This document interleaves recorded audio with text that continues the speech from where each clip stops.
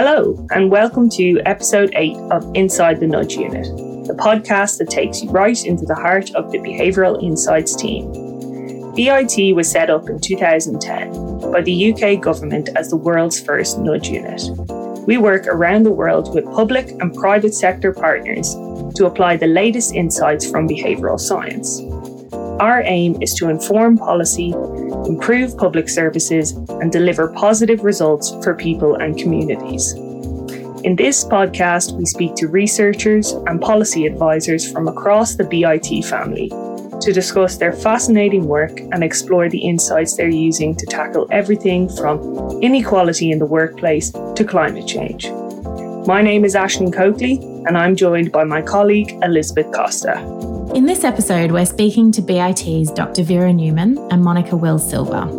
We'll be exploring their work in Australia and Latin America to reduce sexual harassment and violence against women, both on university campuses and in the home. We'll then be joined by our colleagues Nita Broughton and Ravi Dutta to talk about our recent thought leadership pieces on how to apply a behavioural and experimental lens to economic policy making. So let's get started. In the wake of the Me Too movement, many governments and organisations have been searching for evidence-based strategies to combat sexual harassment and intimate partner violence. Today, we're joined by two of our colleagues, Dr. Vera Newman and Monica Wills-Silva, who've recently done some really important work on these issues in Australia and Latin America. In Australia, the Human Rights Commission reports that 1 in 4 Australian university students have experienced sexual harassment on campus or while travelling to campus. And Vera and her colleagues have been looking at how the behaviour of bystanders, that is those who are not directly involved but are bearing witness, can have a positive impact on deterring harassment on university campuses. And their hope is that this can act as an exemplar for other institutions and workplaces. In El Salvador, a shocking 67% of women have experienced some type of violence throughout their lives.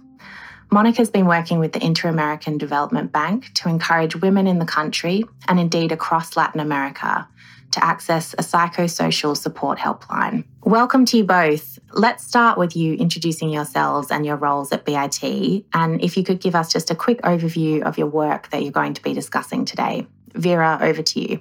Thanks. So my name is Vera Newman. I'm a research advisor at BIT's Sydney office, and I work across many streams of work. Today, I'm going to be talking a little bit about our work in the sexism and sexual harassment space.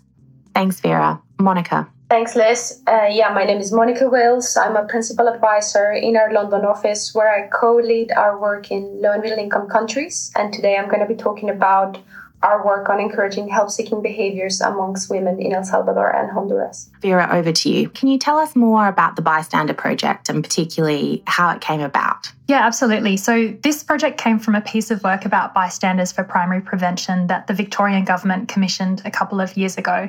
And the project was really all about building evidence around what we can do to influence bystander behaviour, particularly for young people and men, so that they can safely challenge sexism, discrimination and gender inequality. So this aligned with the Victorian government's aims to prevent all forms of violence toward women. And we were particularly excited to work on this project because bystander behaviours are so crucial in not only changing the outcome of one particular interaction, but also to create and shape positive behaviours and social change throughout society.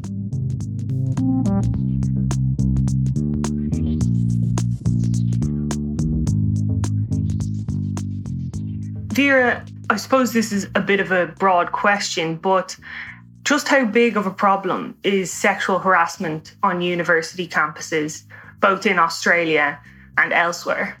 Yeah, I mean, it is a very broad question. So as Liz alluded to in the introduction, the Australian Human Rights Commission released the Change the Course report in 2017, which detailed the experiences of university students on campus. And what they actually found is that 1 in 4 students in Australia reported being sexually harassed in a university setting or while travelling to university in 2016.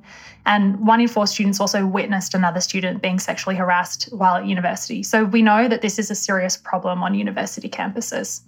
Vera, you've been running the project for several years now. What are your findings? What can you tell us about what you've learned?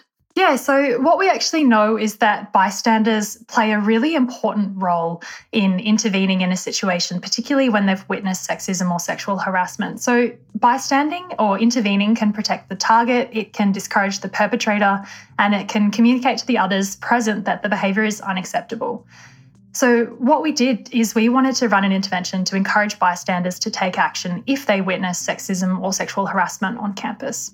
So we sent students and staff a series of 5 emails, and we found that our email series, or one particular email type of email, increased the number of people reporting that they took bystander action against sexual harassment by about 1/3 relative to those who didn't get the emails. And the most successful email had 2 components. So firstly, it provided some strategies or the know-how for people to take action if they witness sexual harassment. And this is really important because we know that often people intend to take action, but they don't. And this can be because they don't know what to do or how to do it when they see sexual harassment. Vera, for the nerdy listeners amongst us, you said that the intervention decreased reported behaviours. And, can you tell us a bit more about why you were looking at reported behaviours here rather than observing actual behaviour? Yeah, that's a really good question. So in the university context, it can obviously be quite challenging to look at what is happening to every single person across the course of every single day. So, ideally, if we could have had real behaviour, we would have done that. But unfortunately, short of, following every single university student around with a drone, we weren't really able to do that. So instead, what we did is we asked students to tell us, or students and staff to tell us what their experiences were. So for the particular university that we were working with, we sent out a survey to the people that were in the intervention, and we asked them about what they had experienced over the course of the previous 8 weeks. Vera, can you kind of go a little bit more into detail about the successful arms of the trial or the intervention? Yeah, so what we found and what we think was the crucial ingredient of the emails was some social norms statements that highlighted what people believe is right and what people would actually do. So, for example, one of our headlines was, most of us study on campus think it's right to call someone out for making sexist jokes or comments. And 78% said they themselves would intervene if they saw sexism and sexual harassment on campus. And so what's really great is we found that highlighting these social norms about what others believe is right and what others would do themselves is a really powerful way to change people's active bystanding behaviour. Vera, it's a really interesting set of results. So I've just come back from Australia, and for our listeners who are not based in Australia, there's currently enormous scrutiny on the culture and behaviours in the Federal Parliament House following a rape allegation, and a lot of focus on how to change cultures in workplaces and institutions across the country. Can you talk a bit about, what you think the general applicability of these results are? Do you think Parliament House and other institutions could take them on board to improve their culture? Of course. So I think that's a really great question. And I think that our results speak to a couple of things. Firstly, a clarifier. I think it's important to point out that sexual harassment and sexual assault are 2 very different things, but yes, the point still holds. For this particular project that we're talking about, it was conducted in universities, but it still holds relevance for other institutions and workplaces. In fact, we just completed a project looking at the prevalence of sexism and sexual harassment in workplaces and found that workplaces are facing similar challenges to universities. About 1 in 3 Victorians reported seeing sexism or sexual harassment while they were working remotely, and actually, perhaps somewhat encouragingly, about half of those who witnessed something reported taking action. What is important here is that actually other universities and workplaces need to recognise the particular challenges in their environment and build interventions to suit the context that they are working in. What I will say is that there is real great potential with these initiatives, but that it's also incredibly important to dig beneath the surface and understand why these behaviours are occurring and what the underlying causes are. And so you need to target your initiatives at what is really going on in your workplace or organisation, rather than hoping that, a short email intervention can radically change the deeply embedded culture in an organisation.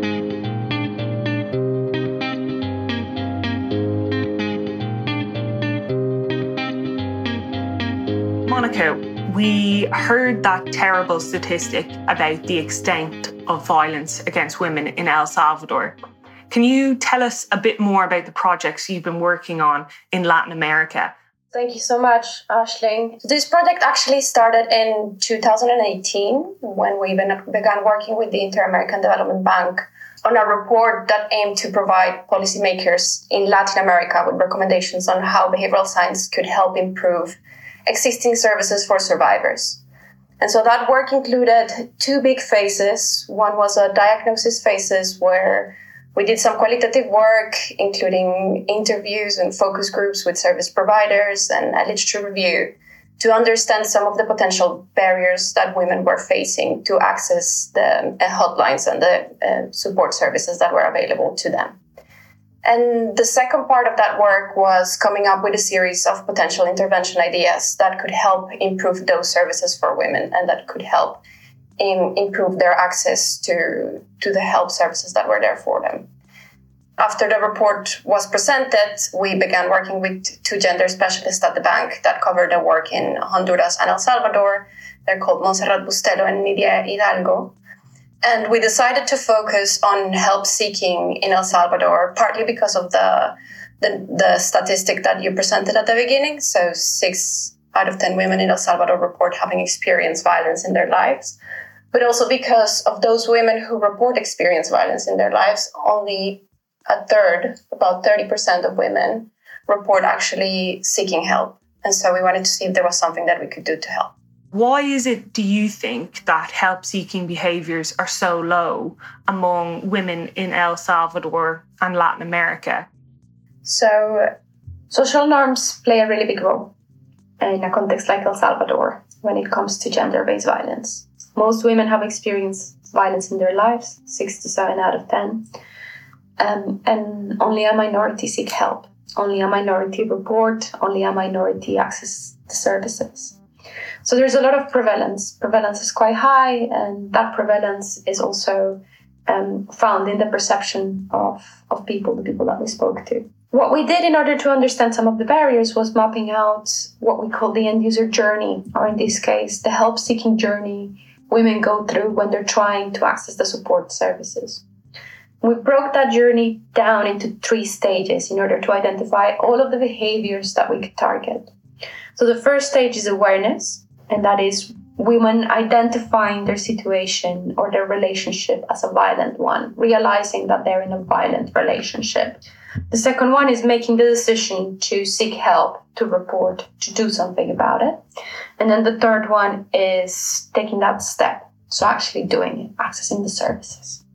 I'll give you a couple of examples of the barriers. We'll be publishing these reports soon, and so you'll be able to see more details, more of the details there. But in terms of awareness, one of the barriers that we identified was availability bias, whereby basically our behavior is influenced by what we can remember with ease. So, for instance, images that are constantly in the media or around us in government programs. And what we found is that women or gender-based violence tends to be portrayed more as physical violence on those sort of campaigns than other types of violence.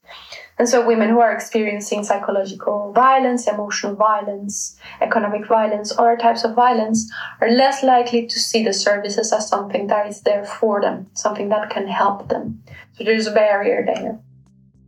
In terms of them making the decision, we found that there's a huge intention-action gap.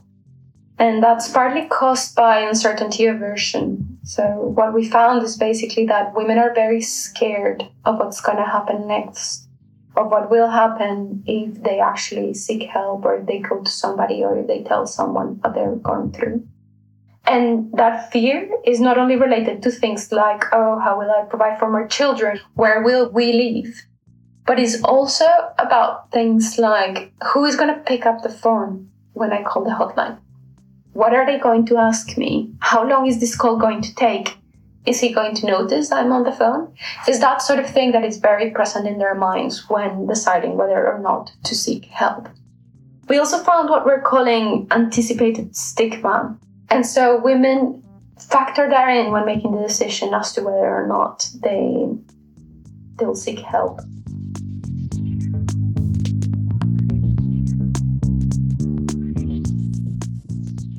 Your work in El Salvador utilised something called the Violentometro, Can you explain a bit more about what the Violentómetro played in the trial in El Salvador?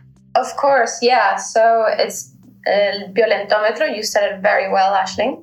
Which is a violentometer, if you translate it, which basically is a tool that is widely used in several Latin American countries, not just El Salvador, which is meant to portray or break down violence into very specific behaviors and show them as a scale in a thermometer.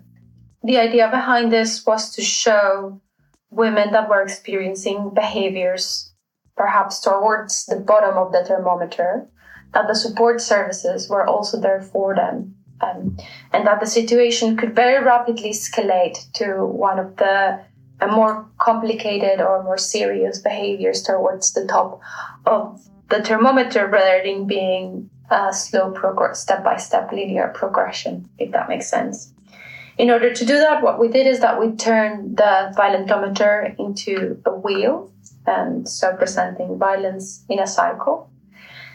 And what we found, which is very interesting, is that the violentometer was actually the most effective tool in increasing women clicking on the link and going to a page to find out more information about the support services. In comparison to a control group, we saw a 157% increase in women accessing that information. But we also found that the wheel was effective in increasing women going to that landing page. So it increased click-throughs by 56% versus a control group.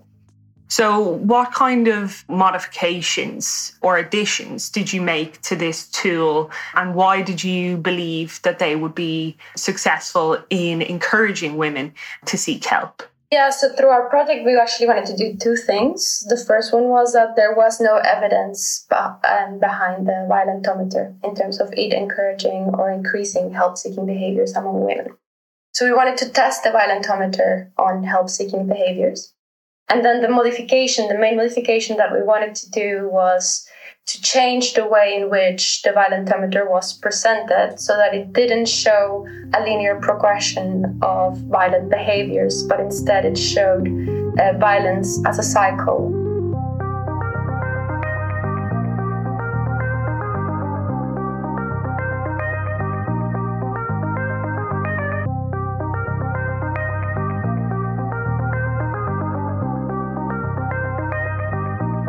I think one of the most distressing elements of COVID-19, and particularly the COVID lockdowns around the world, has been the rise in intimate partner violence. Can you talk about what kind of impact you saw the pandemic having on violence against women in El Salvador and Honduras, and also how you thought about that as part of the project, and perhaps particularly how you thought about that wheel and cycle of violence? This project and the one that we undertook in Honduras both ended up being implemented during the pandemic and during the lockdowns. And one of our main concerns when we were thinking about how to adjust this work to a context where women will be indoors trapped with their perpetrators was, how do we reach out to them? How do we get in touch with them? How do we make sure that this information is actually getting to the women in a way that they're still safe, right? So there were two considerations. One is we need to make sure that they're still able to access these health support channels. And the second one was it shouldn't be too salient to make sure that we're not putting women in a situation of danger. And so what we did at the end was that we implemented these experiments on Facebook. In El Salvador, women have access to Facebook through their core mobile phone contracts, so they can access it unlimitedly. And so we made sure that they saw it as another ad on their Facebook page, basically. And it led them to the support channel hotline, as well as a WhatsApp group and other pages with information.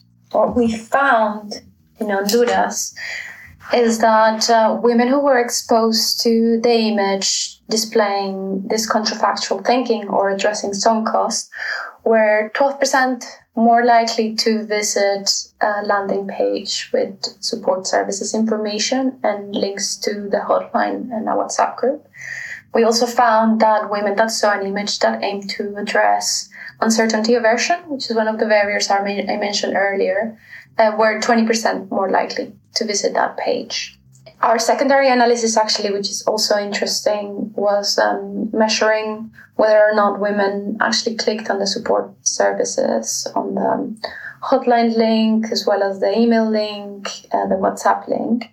And we found that all of the images that we created for this trial increase women's propensity to go to those services through that landing page. I see. And so there was nothing on their phones that would have identified that they were accessing this information. Exactly, yeah. And even the landing page that we created had a panic button. So if at any point when they were in the landing page, they could just click on that, and then it would turn the page into a recipe. So as if they were Googling a recipe. That's amazing. Very well thought out. In the trial in Honduras, you mentioned the sunk cost fallacy of leaving a potentially violent relationship. Can you tell us a bit more about what the sunk cost fallacy is and why it might be deterring women from seeking help? Absolutely, yeah. So the sunk cost bias in this case, or fallacy, it's basically a cognitive biases that causes individual to take into account previous costs when making a decision about the future or previous investments. And so what we saw through our qualitative work was one of the considerations that women had when making the decision whether or not to seek help was what they had built with their partner, be that a house, a family, a relationship they had invested many years of their lives into. And one of the things that we wanted to do through this intervention was leveraging what we're calling counterfactual thinking. So try not to focus so much on that sunk cost or the past of that relationship, but actually encouraging women to see themselves in the future, to look into the future and try and see what life could be like in a different scenario. And for that purpose, we basically created a story, a very short story, because this is just a part of a Facebook ad, where a woman was telling another one how her life changed after leaving the perpetrator and what it was like for her now that she was able to get support in the support services. It's super interesting listening to both of you talk about the details of these specific projects. To what extent do you think this is a shared challenge and endeavour across Latin America, across the world? I want to sit on the fence here a little bit and say that there is a shared approach, but that it needs to bear in mind the differences between the context that we're working in. And it's really important to focus on differences in context. So you can't just package up an intervention and slap a new sticker on it and hope it does the same thing. You need to firstly understand the context that you're working with and prepare the organisations or the workplaces or the universities and the people in there. You then need to implement the intervention, whatever that intervention or solution is. And then you need to evaluate that to check that it's working and to sense check that nothing is backfiring, essentially. And I think that's where, the first steps of approaching this challenge come in, preparing your organisation and wherever it is that you're trying to make change and understanding the specific barriers and the specific challenges that arise in that context. I very much agree with what Vera said in terms of the importance of always tailoring whatever you're doing to the local context, especially when you're looking at support services, because a very slight difference in how a service is presented, portrayed, how you access it can create a barrier. And so it's important that you focus on understanding the context as much as you are applying what we've learned in our context. So that's one. I also think that, just to complement Vera's point, that what's really helpful about what we've done is that we're breaking a very complex challenge into more addressable behavioral steps. And part of what we did with the help-seeking journey was exactly that, because sometimes you say something like, oh, we're encouraging women to seek help.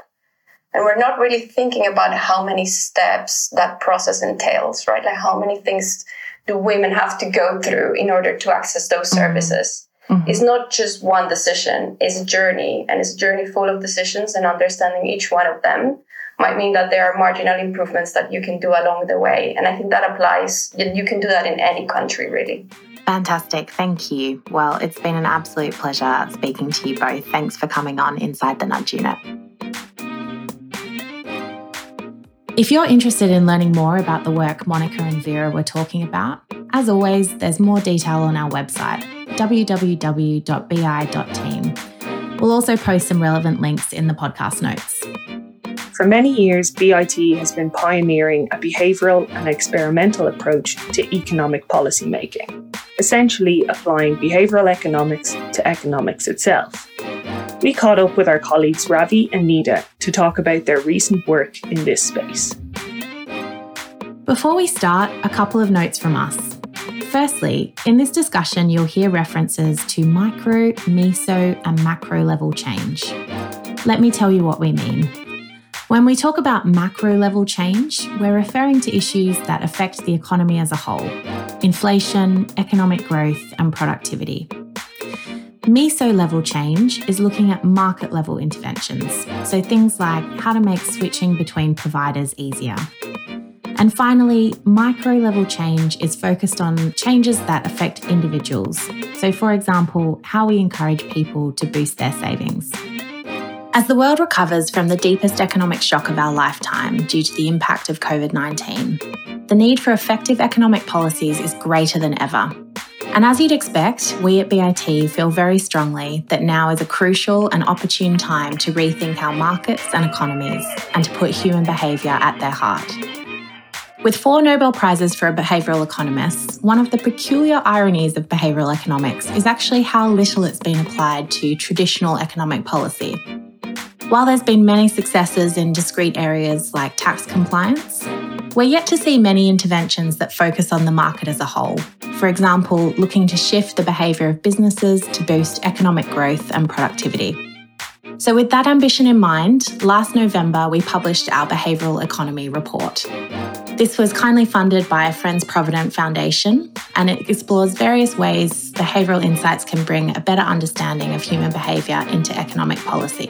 And that work was built on by BIT's Australian team, who published a partner report, Making Markets Better, which looks specifically at how behavioural science and evidence-based strategies can play a role in economic policy making in Australia and New Zealand.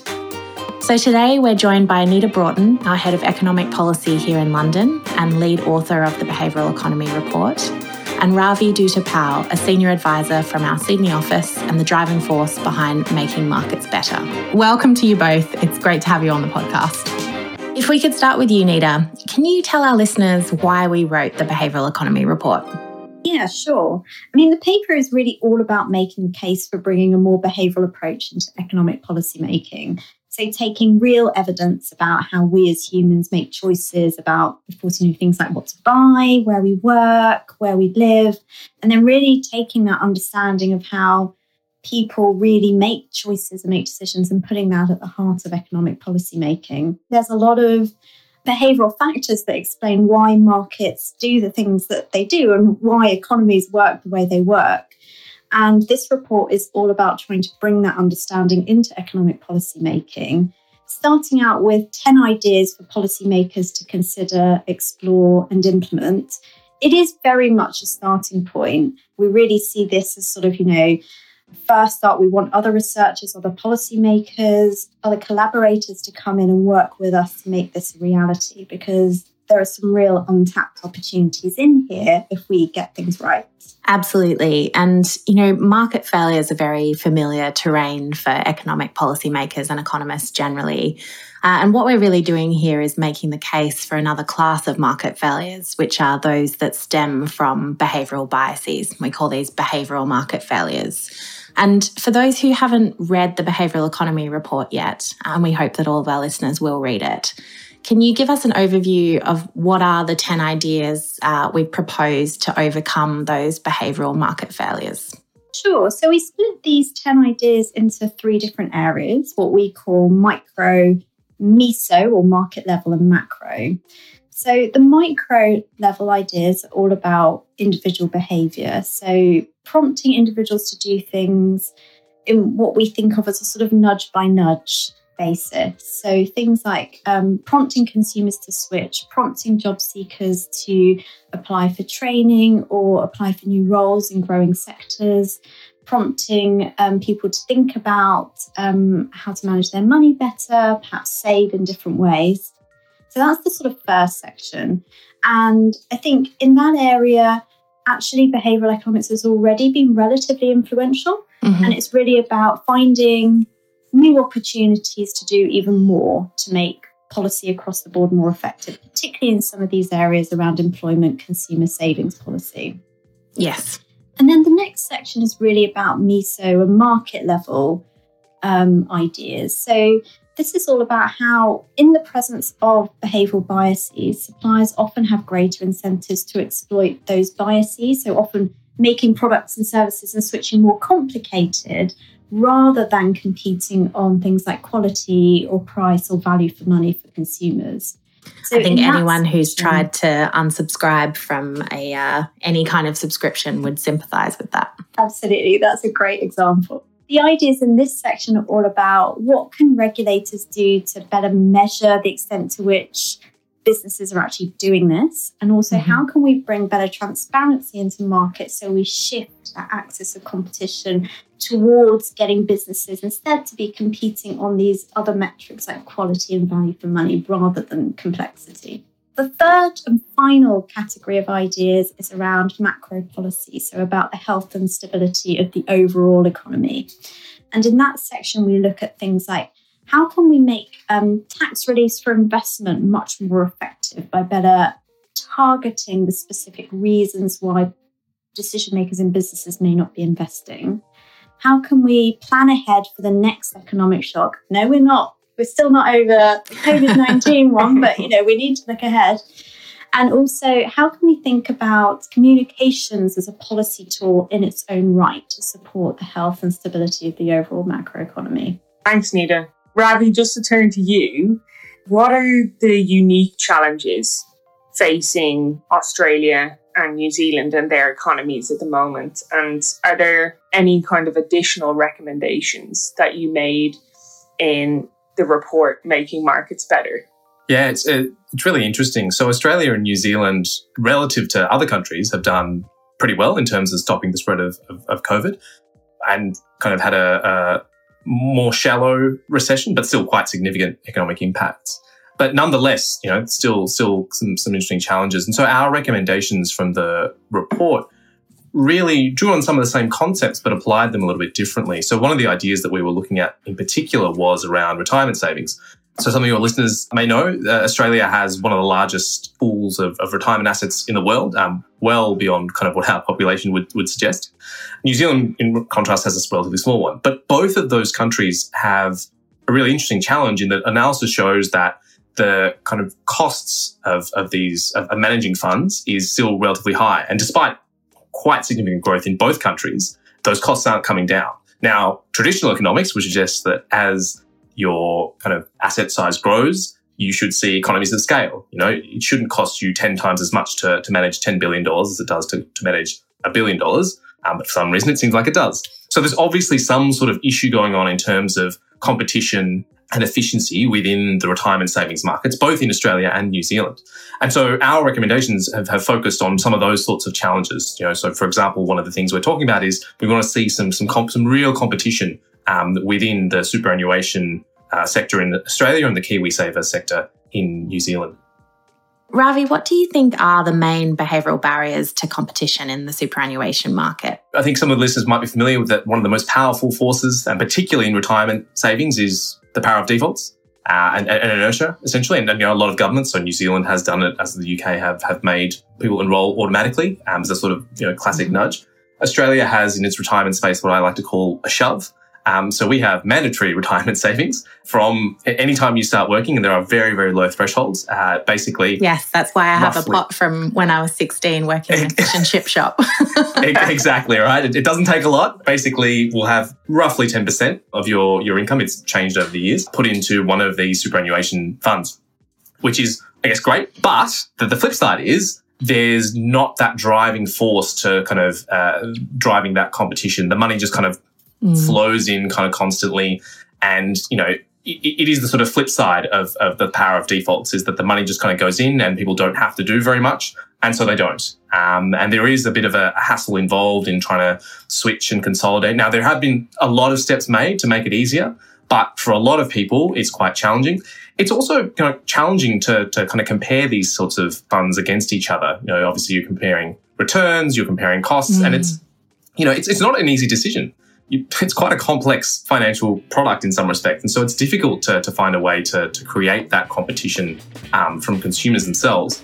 And actually, there may be a scope for governments to get involved and set up systems and processes that drive those sorts of competitive outcomes. In this present crisis, government is the solution to our problem.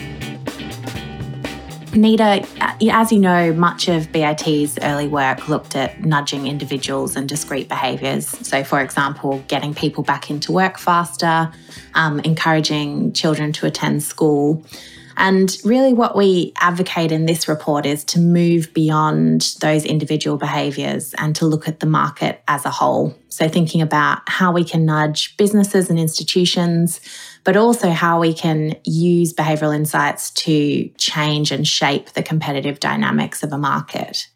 Can you talk us through that evolution in thinking and perhaps bring it to life with an example of what we mean by changing the competitive dynamics? Sure. I think probably the best example to pick here is our work in energy markets, much of which we did with the UK regulator Ofgem. And, as you say, at the very start, we were thinking very much about these, what you might call smaller nudges or perhaps communications-based nudges, where you're doing things like, you've got a whole set of consumers who aren't switching. Okay, let's send a whole set of letters out. Let's tell them what the best offers on the market are. Let's use that as a way to prompt them to switch. So it trickled energy switching from the base rate.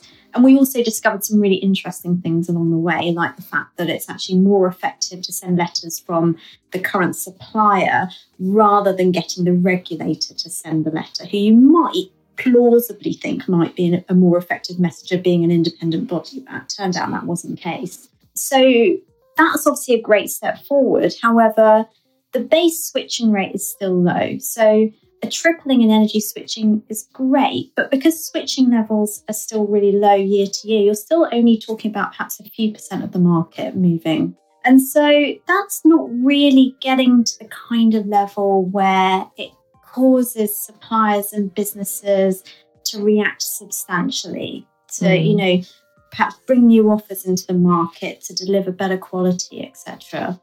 So then the next stage moving on from that was to look at, okay, well, what are these sort of like other barriers that are going on that are stopping people from switching? And of course, there are many, not just sort of informational ones, and in particular, friction costs to switching are very, very substantial. And we know from the behavioural insights literature that having to spend even a very small amount of effort and time on something disproportionately affects whether people will do it or not. So we increasingly started looking at ways of taking out those frictions. And a more recent programme of work that Ofgem did, that we supported on through quality assurance, looked at effectively collective switching. So sending letters to customers, providing an exclusive tariff, plus personalised support from a comparison service to actually help with the switch. That resulted in 8 times as many customers switching. So going from sort of 2.5% to around 22%. So that is much larger in magnitude. And that starts to get you to a switching rate where actually, you're getting the suppliers to sit up and go, hang on, actually, we do need to do something to compete, to keep this market share. We do need to think about our pricing. We need to think about our quality of service. And then I think, there's a step further beyond that as well, which we're starting to get to now. So in the UK, there are a lot of initiatives by the regulators and the business department looking at how we can better use so-called sort of smart data to enable services such as switching. Recently in the UK, we had the Energy Market White Paper, which looked at automated switching. So the idea that you would automatically be switched to a better deal if you've been on a poorer deal for some time. And you can imagine actually that more automated switching could have an even bigger effect on the market in terms of, making suppliers actually do something to improve the offer that they're giving to consumers. So I think that's, quite a good example of how over time, with more trials, better evidence on what works, better evidence on the barriers to switching, we've kind of moved from a place of sort of relatively sort of like nudge by nudge approaches to really understand, in fact, that actually you need to change some of the market level infrastructure to have a bigger impact on the market as a whole. One of the interesting aspects of that is that it does require a more activist, if you like, approach from regulators and government, particularly in setting, the parameters for what a well-functioning market looks like and what kind of outcomes that it should be delivering for consumers, but also for businesses. What are your reflections on the state of that evolution? Well, I guess kind of first of all, there are definitely sort of areas where I think behavioural insights has had a lot of impact on policy making. And I think actually consumer policy and switching is probably one of the best examples of where it has been sort of deeply embedded. And I think recently we're seeing a lot of interesting developments in that area. So, for instance, automated switching is of increasing interest if we look at the policy landscape in the UK. Also, some really interesting developments from the UK financial services regulator, the Financial Conduct Authority, which is increasingly looking at the concept of sludge. So this is where businesses deliberately put frictions in the way to stop consumers making the best choices for themselves. And they're increasingly looking at things like, well, how do they perhaps give firms a consumer duty to actually measure the impact that those sludge practices are having and hopefully actually do something about it. So I think actually we're seeing quite a lot of movement in this whole space. I think it's partly because, honestly, you just have to try everything else and be like, we think it's probably not going to be the best solution, but look, let's give it a go. It's not working. All right, well, maybe we need to bring out the big guns, particularly on automated switching. It's funny. I think this is one of those cases where actually behavioral economics and economics are quite closely aligned. If you think back to your first year economics lectures, Liz, which for me were quite a while ago, you remember that, in a perfectly competitive market, consumers can kind of switch instantly and automatically. And so actually bringing in automated switching in some respects should bring us closer to that kind of pure economic outcome. Absolutely. No, you're so right. And, it is fantastic to see consumers being at the centre of these market interventions as well. I guess the other thing is that perhaps thinking more broadly than consumer markets and switching, I think, the time that we're in now, COVID-19 has really meant like ripping up the rule book in terms of economic policy. If you look at like the amount spent and the programmes that governments have had to put in place, they're kind of unthinkable, or they were unthinkable a couple of years ago. Yeah. And so I think actually there's been so much in terms of methodological advances and advances in knowledge and expertise over the past year in economic policy making. And I think also, after a crisis, there's always a natural interest in wanting to figure out if there was anything we could have done better. You saw this a lot actually in the economics profession after the financial crisis. I think we will see that again now. And so, I guess kind of my great hope, and I'm quite optimistic about this, is actually that makes it a really good opportunity to bring more of that behavioural thinking into the next generation of economic policy making. Absolutely. And the key difference is that it's been paired with rigorous evaluation. So it's not just a good idea. It's also something that we've been able to demonstrate has wide-scale positive impact on outcomes for consumers and outcomes for the market as a whole.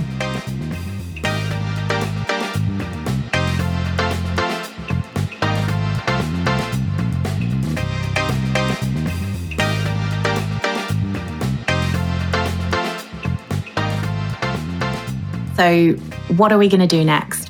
Well, the main thing to say is that we're looking for collaborators, whether that's other researchers, policymakers, regulators, across all of the areas that we outline in the report, would love to work with others more on all of these things and, many related questions as well. I think perhaps if I might talk about like 1.5 things that I'm most excited about. The half thing I wanted to mention is that we've talked a lot about markets from a consumer perspective throughout this conversation. And one thing I wanted to say is that I think another really untapped area is businesses themselves as consumers. So your small business trying to find the right accountant, the right lawyer, the right training provider, the right customs agent, for example, they face many similar problems actually to consumers in terms of difficulty navigating the market and finding the right option. And so, I think there's so much to do there. Would love to do more there. The other sort of big area where I'd really love to see sort of more action is, and I slightly alluded to this earlier, was planning ahead for the next economic shock. So in response to COVID-19, governments had to stand up hundreds of billions of pounds worth of programmes in a matter of days and weeks, really. There was so little time to figure out how to do it well, how to use data science, how to use behavioural insights to really fine-tune and design some of those stimulus policies like cash payments as effectively as possible. And, we do pandemic planning in the sense of we, do sort of drills in advance to see how the health system might cope with a shock. But we don't really do very much like that in economic policy making. And I really think that we should. So I'd really like over the coming months and years to see sort of greater data science and behavioural insights brought into the macro policy toolkit so that we're better prepared next time. So things like building data, infrastructure, know-how and BI expertise on how to get stimulus spending to where it's most needed and fast. Having a better handle on how narratives in the economy and sentiment are affecting the way consumers and businesses respond to stimulus policy. And also bringing in some rigorous methods to rapidly challenge, test and measure stimulus policy as it's developed and rolled out so that we're really prepared next time we've got this sort of fast-moving set of events that we need to respond to quickly and effectively.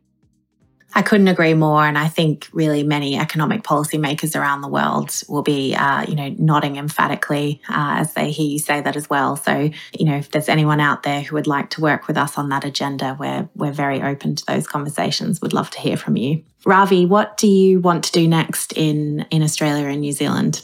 So, like Nita, I think there's a couple of things. So the first is similar to the sort of testing idea. One of the things we've done a little bit of and we'd love to see more of is just some of this rapid testing, particularly using some sort of online tools where even if we can't necessarily do a field trial, there's always ways that we can test consumer behaviour in an online environment. You can often get really good insights. We've done trials similarly in the energy space where we tested different formats of energy information documents. And we actually found that different formats can change people's behaviour and decision-making. So actually providing complex information up front makes people make worse decisions. But if that information isn't there, they have less confidence in the document. So more of these sorts of kind of consumer-based tests, whether in the field or online. And the second one in particular that I'm interested in, and again, I sort of alluded to it earlier, is testing some ways of driving competition in the superannuation and the KiwiSaver sector. I think that's an area that is ripe for change. And whether that is obviously in the competition side or also on the side of thinking about how do we make those things more sustainable. We just released our report on greening pensions. I think a lot of those ideas would be really interesting to think about. How can we put what is this giant pool of assets in Australia at least? It's $3 trillion plus, so about £1.5 trillion plus. How do we put that to good use and make sure that is being spent and invested as sustainably as it can be? Absolutely. And as Ravi said, we've just published a report on greening pensions, which is on our website, and we'll hopefully speak about that on a future episode. Look, thank you both for joining us. It's been a brilliant conversation. If any of these ideas have sparked ideas in your mind, please get in touch. We'd love to hear from you. But for now, Ravi, Nita, thank you for being on Inside the Nudge Unit. Thanks, guys. Thank you. That's it for episode 8 of Inside the Nudge Unit. We hope you enjoyed your time learning more about our work. If you really enjoyed it, please subscribe, give us a rating, and tell your friends. In the meantime, if you'd like to find out more about the Behavioural Insights team and what we've been up to, please visit our website at www.bi.team. You can also follow us on Twitter, LinkedIn, Instagram, Medium, and YouTube. If you want to get in touch about running behaviour change projects in your own organisation, please send us an email at info@bi.team. We'd love to hear from you. Thanks again for listening. We hope you return for more Inside the Nudge Unit podcasts soon.